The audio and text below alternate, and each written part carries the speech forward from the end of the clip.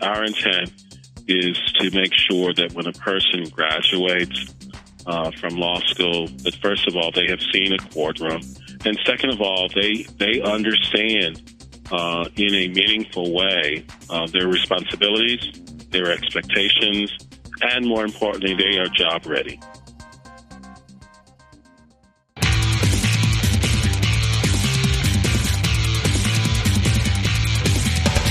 This is Lawyer to Lawyer, the award-winning legal podcast with J. Craig Williams and Robert Ambrogi.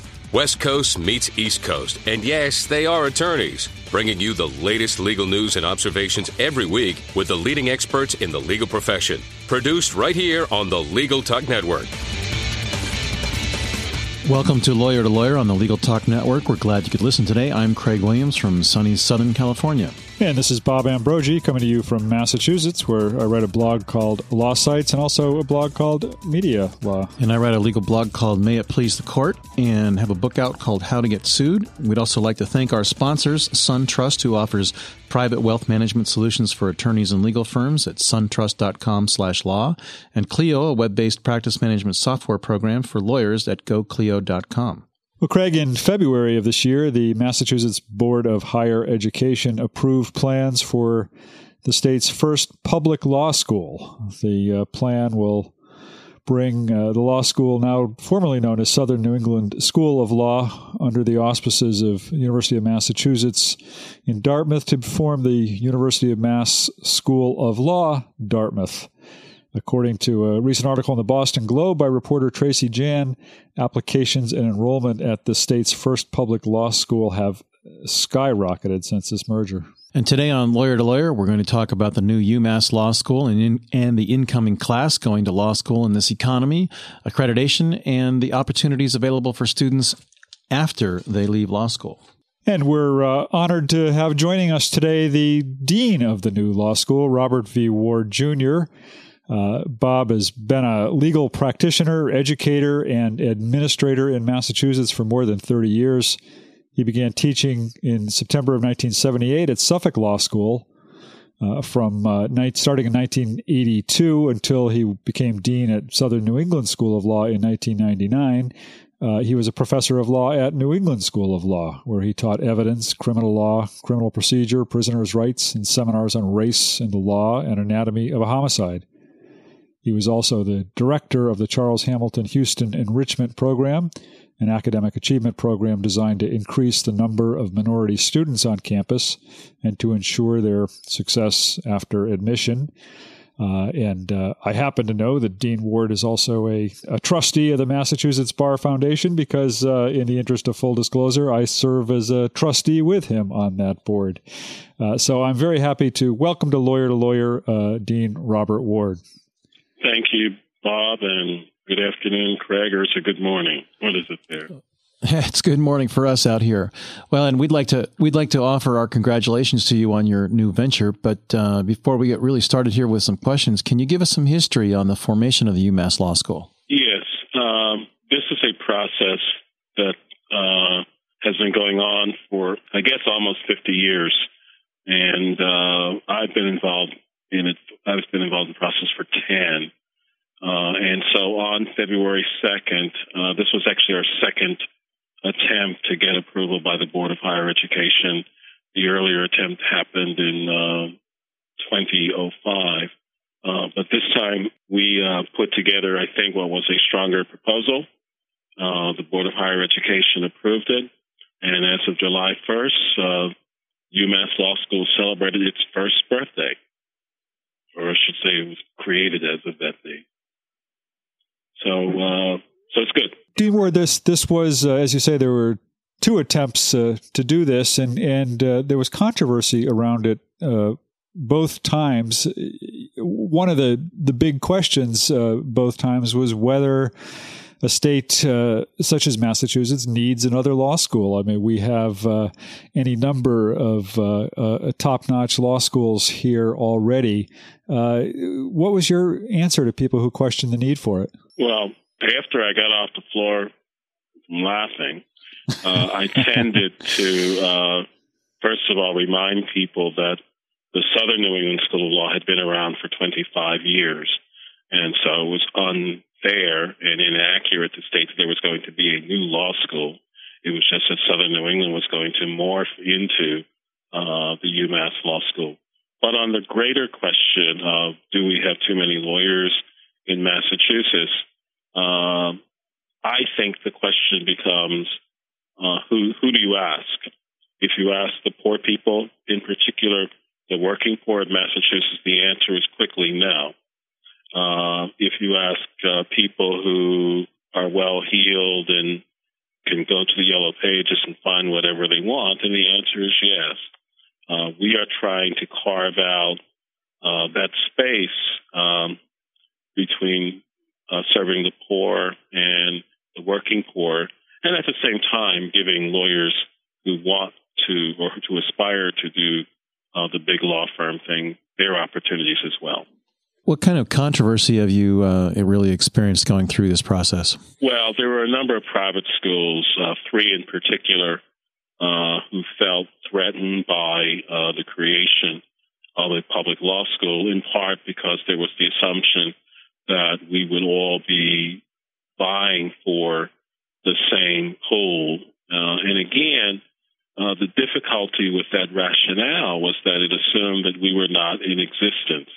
And so the delta in terms of the change is probably not very large. I mean, I think that those other law schools, even if you accept the fact that there was going to be a change in their enrollment, between the 3 of them, they probably wouldn't have lost more than 60 students. And so, but this would be 60 students who were committed to doing public interest work. And more importantly, 60 students who wouldn't have $40,000 worth of debt per year. One of the other big controversies, of course, surrounding the school was the cost issue. There were those who said that at a time when the state's having enough trouble meeting its expenses and having to trim budgets across the board, that it really couldn't afford to put the money into this school and to help this school, get up to speed for accreditation. So, what? Tell us about the finances. Tell us about how this school will be will pay for all of this. Well, first of all, we don't receive a dime from the state. The university, we share some of the benefits of the university's system, but in terms of tax dollars, not a single tax dollar is used to run the law school. Part of what happened was the University of Massachusetts name itself carried with it some weight, and so as a result of that, we saw our applications more than double, and that had happened also in 2005 when we failed. And so we were comfortable in stating that if given a chance, that the state wouldn't have to put in any money to make the law school work. So I mean that's it, the essence of it. It appears right now that we are going to have about 150 first-year students. I've been running this law school for 10 years, and with 150 students, we're in a position to return money to the state rather than get money from the state. What's your assessment at this point of how the economic outlook is going to be for employing your graduating third years? Well, first of all, that's a challenge for all law schools. Our hope is that because the debt being carried forward by our students is going to be significantly lower than at the other law schools, that our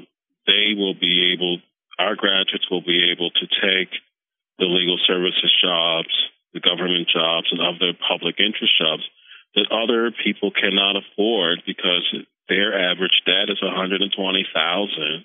whereas our graduates' worst case scenario is likely to be $70,000. That's the worst case scenario.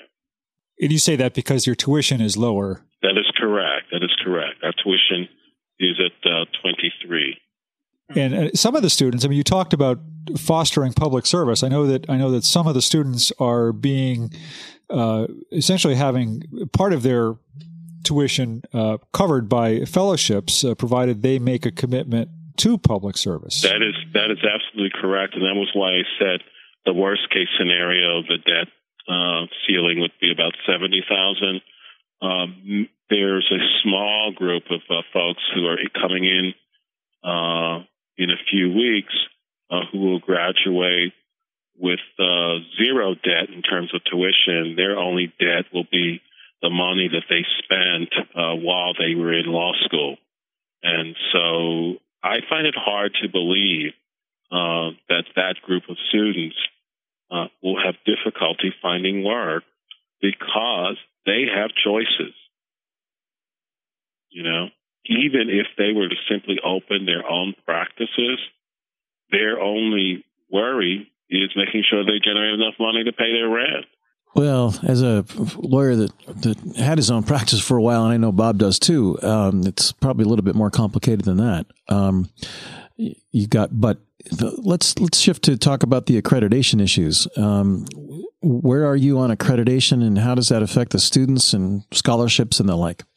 Well, when the pro forma was presented to the Board of Higher Education, our expectation was that the law school would receive its provisional ABA accreditation no later than the end of 2012. I believe that we are on track.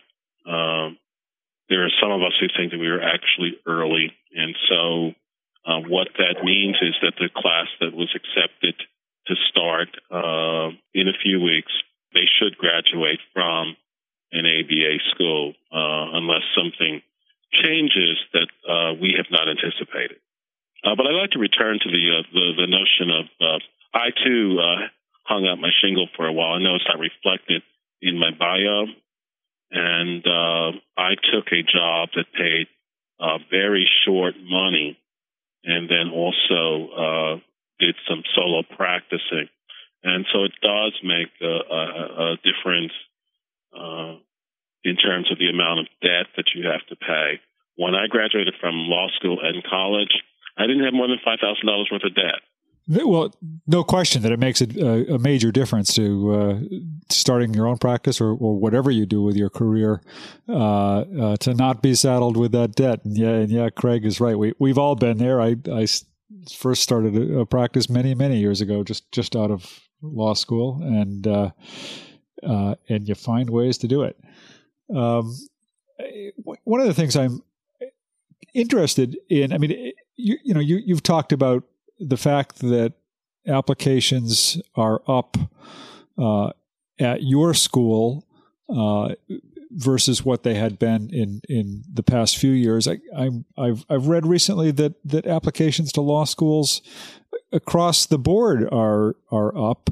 And at the same time, I was just reading an article, I think it was today, about how much harder it is for summer associates to find work, and for, we all hear about graduating associates having trouble finding work. So what do you tell people who ask you about a career in law in this economy? Well, first of all, I think that one must be a realist. We are in the middle of a recession, and so first of all, the increase in the number of people applying to law school, I think, is largely a function of that. There are people who frequently will search out what they perceive to be a safe harbor during harsh economic times, and hope that by the time they graduate that things are better. But in terms of what I tell my students, it's more than just telling. What we try to do is that we try to create opportunities. We extend ourselves to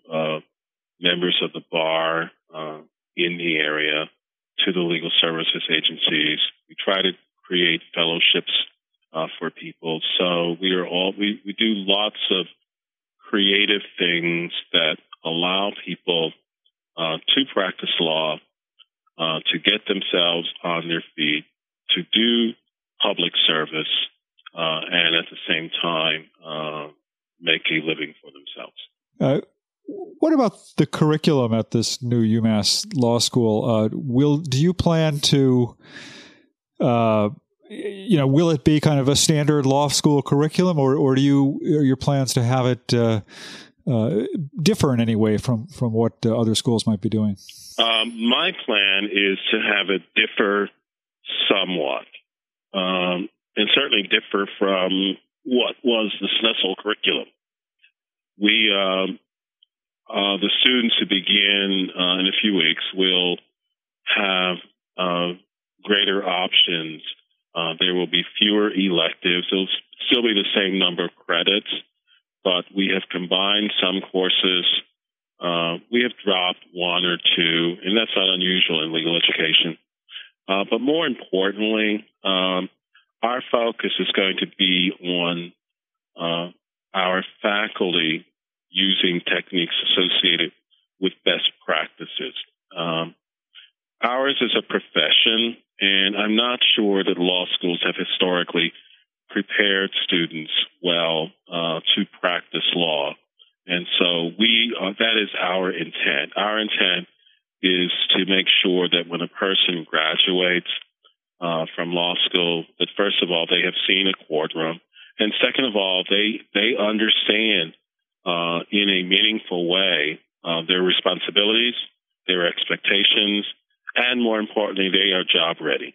And how do you instill those practical skills in a law student? How do you give them those kinds of exposures to the courtroom and everything else? Are you talking about more clinical programs, or?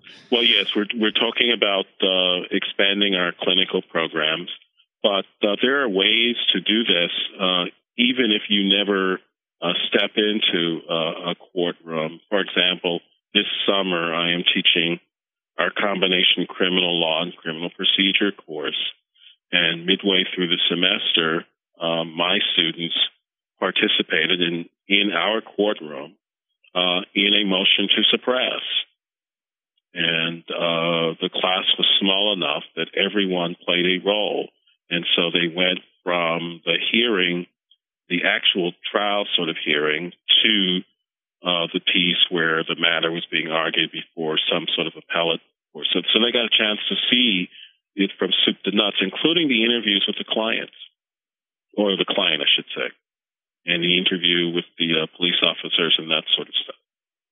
So, those students, now when they read a case and they see the facts, they have a much better sense of the origin of those facts, of the dialogue that took place, of the compromises that were made. And who are the faculty here? And I don't mean names per se, but I mean, are they full-time faculty? Are they adjunct faculty who are also practitioners? What kinds of people are teaching the classes here? Well, we have I think 13 full-time faculty members, and then we have about 20 adjunct faculty members. Some of our full-time faculty members, for example, one of them, my associate dean, is one of the country's experts in bankruptcy law. He and his wife, the Hillingers, have probably one of the most important textbooks on bankruptcy law. I have a woman who runs our immigration clinic, and she was actually one of the first people to author a practice series in immigration law. So there are many of the people on my faculty have practical experiences that they can share with the students. And that's actually what's made this experiment so exciting, because now we're encouraging them not to tell war stories, but to figure out a way to share the experience with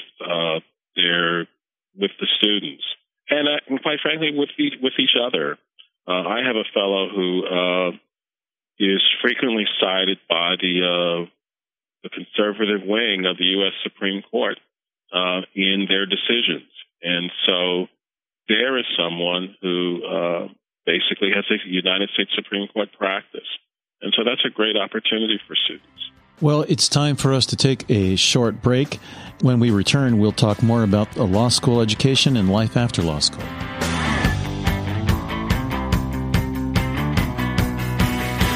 Has the recent economic climate affected the financial goals of your firm? Get back on track with help from SunTrust. Our private wealth management legal specialty group works solely with lawyers and their firms to deliver unique solutions designed for the legal community. SunTrust advisors give you sound guidance on everything from maximizing cash flow and wading through benefits planning to understanding how to retain attorneys and staff. Learn more at www.suntrust.com/legal. SunTrust. Live solid. Bank solid. SunTrust Bank. Member FDIC. Imagine how much easier managing your practice would be if your practice management software was web-based. Your practice would be available anywhere you have an internet connection, completely secure, backed up continuously, and most importantly, easy to use, allowing you to spend your valuable time building your practice instead of managing technology. Start simplifying your practice today with Clio. Sign up for a free, fully functional 30-day trial at www.goclio.com. Use promotional code L2L for a 25% discount. Engage your brain. Keep up with the fast pace of the legal profession. Go to LegalTalkNetwork.com and listen to all of our great legal podcasts. They're free. Someone's at the door. Don't answer it. Why not? I'm listening to Legal Talk Network podcasts to get my CLE credit in West Legal Ed Center. Oh, I need to do that too. Where do I find them? It's easy. Just go to LegalTalkNetwork.com and pick a program for CLE, click on it, and start listening. Or go to westlegaledcenter.com and choose from any of the Legal Talk Network programs available for CLE. Perfect. I'll do that right now.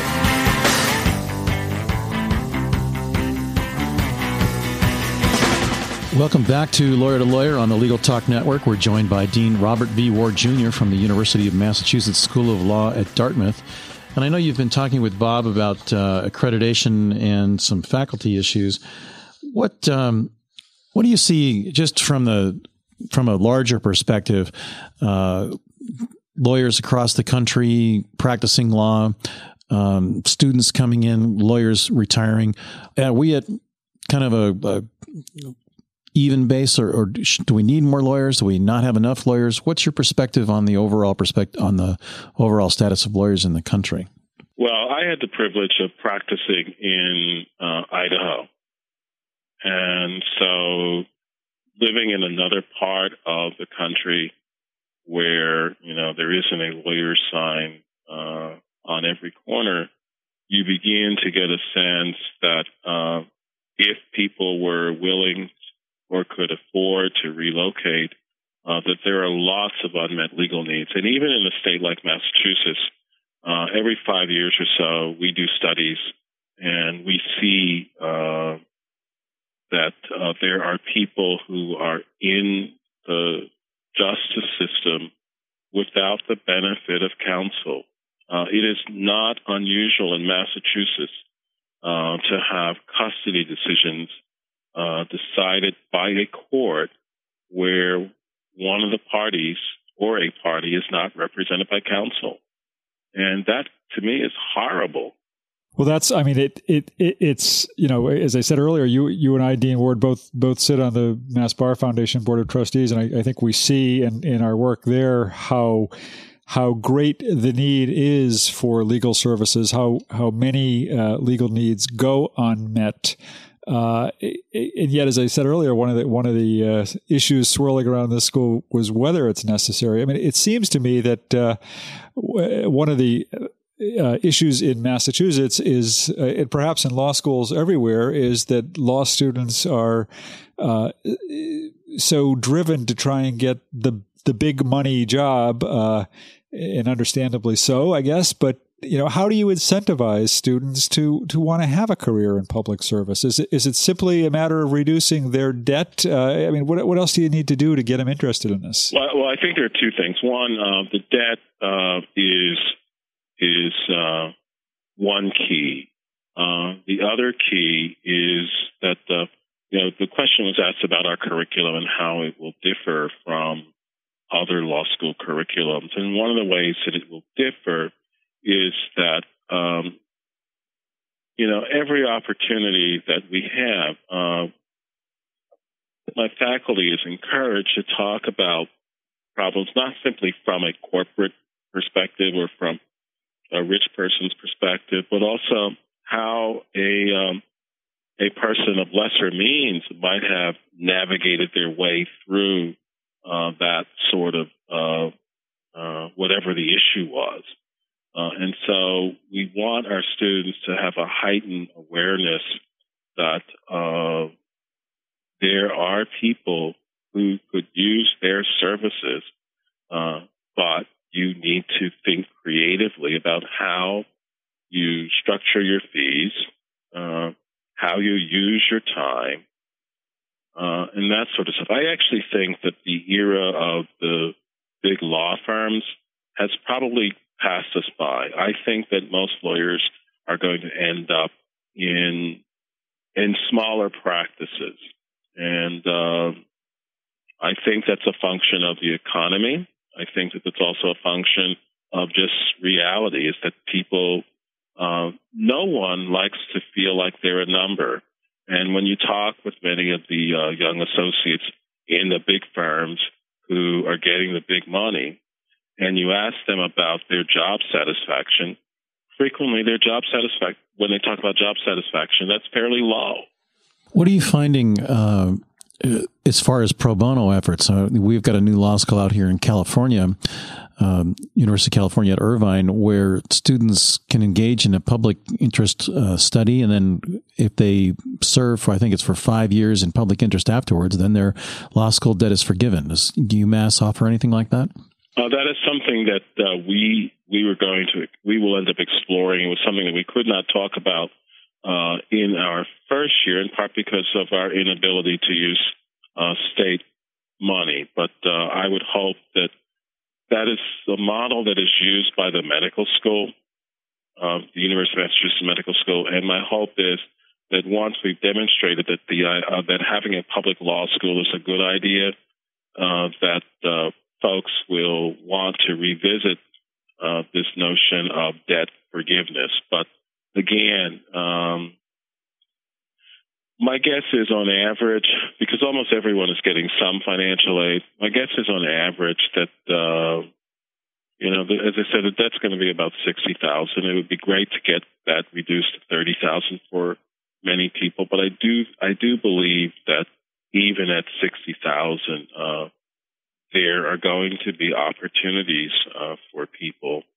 We're seeing population shifts, and so the law school is located in Bristol County, and so we are part of the south coast of Massachusetts, and we are seeing lots of entrepreneurial things going on in this region. And every time an entrepreneur steps forward, he or she needs to figure out how to protect their interests. And so hopefully our graduates will be the people to do that. It's funny that Craig mentions the University of California, Irvine Law School, because I think we had Dean Chemerinsky on this program just a few weeks before that school launched, I think, to tell us about what he was doing. And so it makes me wonder, here you are in the final stretch before you get this school officially, I guess before it officially opens its doors. I guess it has already officially opened its doors. Is that right? I mean, what are you doing to prepare for this incoming class now? What's happening in these final days? I'm not cowering in the corner somewhere. Well, exactly. We're doing a lot of talking. The first phase of this was to take care of the business aspects of bringing two institutions together, bringing a smaller institution into a larger institution. My faculty will return en masse in a week, and then we will begin to talk about education. And one of the questions asked earlier was why was there so much resistance from some of the private law schools? And for me, this is the fun part. I believe in multidisciplinary education, and so that was why I developed the forensic criminal law homicide, anatomy of a homicide case. And I co-taught that with a forensic anthropologist. So those are the kinds of things that we're looking for. Those are the kinds of things that have real value. We're hoping to have some patent lawyers who are still working in firms or industry also take on students and engineers and that sort of stuff. I mean, UMass has an incubation program that we're hoping our students will work with. We already have a community development clinic where we're working with nonprofits and some small businesses. And so this is an opportunity for us to expand that experience. And in fact, our students tend to be more interested in the community development clinic than some of the other clinics that you see around the country. Well, our time is just about up, and we want to let you get back to work. But of course, before we wrap up, we do like to give you a chance to offer your closing thoughts. And also, if you'd like to let our listeners know how they can follow up with you or learn more about the school, we invite you to do that. Sure. I can be reached at robert.ward@umassd, that's in dog, .edu. And I'd love for anyone to email me and find out about the school. I think the best is yet to come. We've had a good first year, and I think that things are only going to get better. And my suspicion is that within a relatively short period of time, this is a law school that people will be talking about and talking about in positive ways. So if you've got someone out there who's been thinking about law school, I say come on in, the water's fine. Great. Well, thank you very much. It's been a pleasure to have you on our show. And Bob, this wraps it up for this week's Lawyer to Lawyer. And for our listeners, remember you can get all of your CLE credit through the West Legal Ed Center. For listening to select Legal Talk Network podcasts, you can go to LegalTalkNetwork.com and click on the West Legal Ed Center. And all of our shows from Legal Talk Network are available on iTunes. And let me just add my thanks to Dean Ward. Thank you very much for being on the show. And thank you for thinking of us. Well, Craig, it sounds like you're going against the tide. You've just moved from a small firm to a big firm. And but other than that, I hope you're doing well. And we'll talk to you again next week. We'll see you then, Bob. The views expressed by the participants of this program are their own and do not represent the views of, nor are they endorsed by, Legal Talk Network, its officers, directors, employees, agents, representatives, shareholders, and subsidiaries. None of the content should be considered legal advice. As always, consult a lawyer. Thanks for listening to Lawyer with J. Craig Williams and Robert Ambrogi. Every week, a new legal topic that you won't want to miss. We hope you'll listen again and check out our other shows on the Legal Talk Network.